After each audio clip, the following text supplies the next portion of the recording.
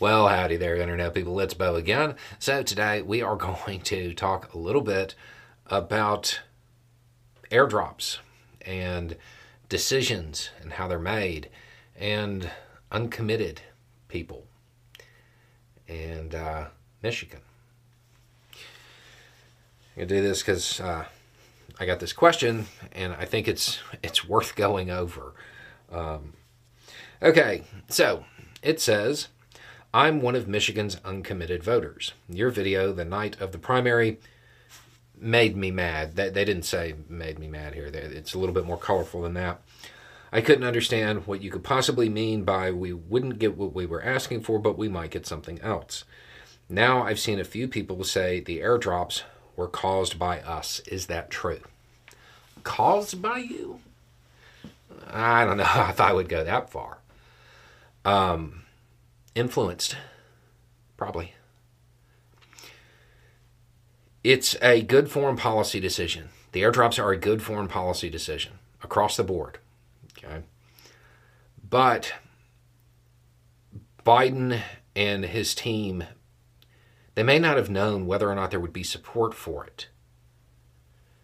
The uncommitted votes, that campaign, it showed that there was support. So it's not like this was put on the table because of the uncommitted voters in Michigan.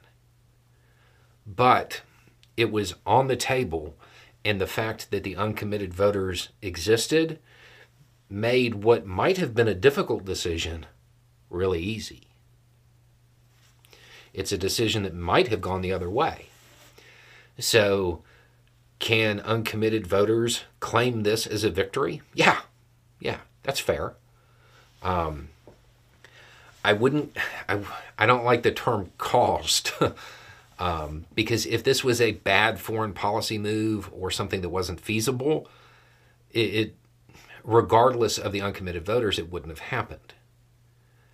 But because it was a good one and it was feasible, the uncommitted voters showed that there was support for it, real support.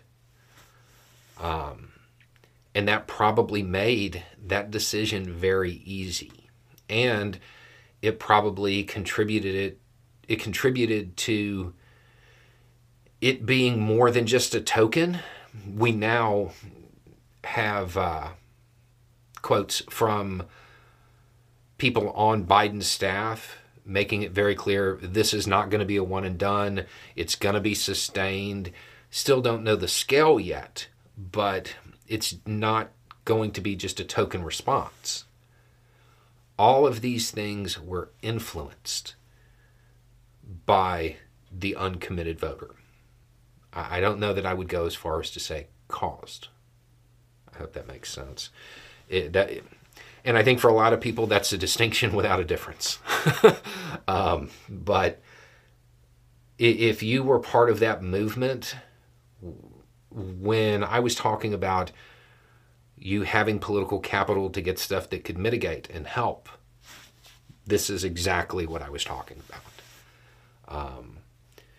And I wouldn't, you can't say that this wouldn't have happened without the uncommitted voter. But I would have no problem saying it's a whole lot less likely. That movement showed that there was support. That it wasn't just a bunch of idealistic kids dreaming at online polls. That it was real. That makes it much easier to make a decision to do something tangible when it comes to policy, as long as it fit the other criteria, meaning it actually was good for U.S. foreign policy and it was feasible. There's tons of things right now that are good for U.S. foreign policy and they're feasible that we're not doing because there isn't pronounced support for it. What happened in Michigan showed pronounced support. So it made what might have been a difficult decision easy. I totally think you can claim credit for this. and say, we had something to do with this.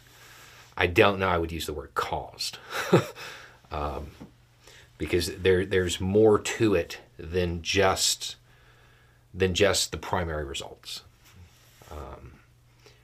So I hope that answers the question. It shows how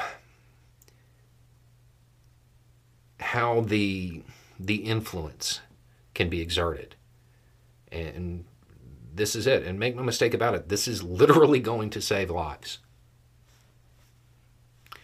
So I wouldn't take that as a small win either.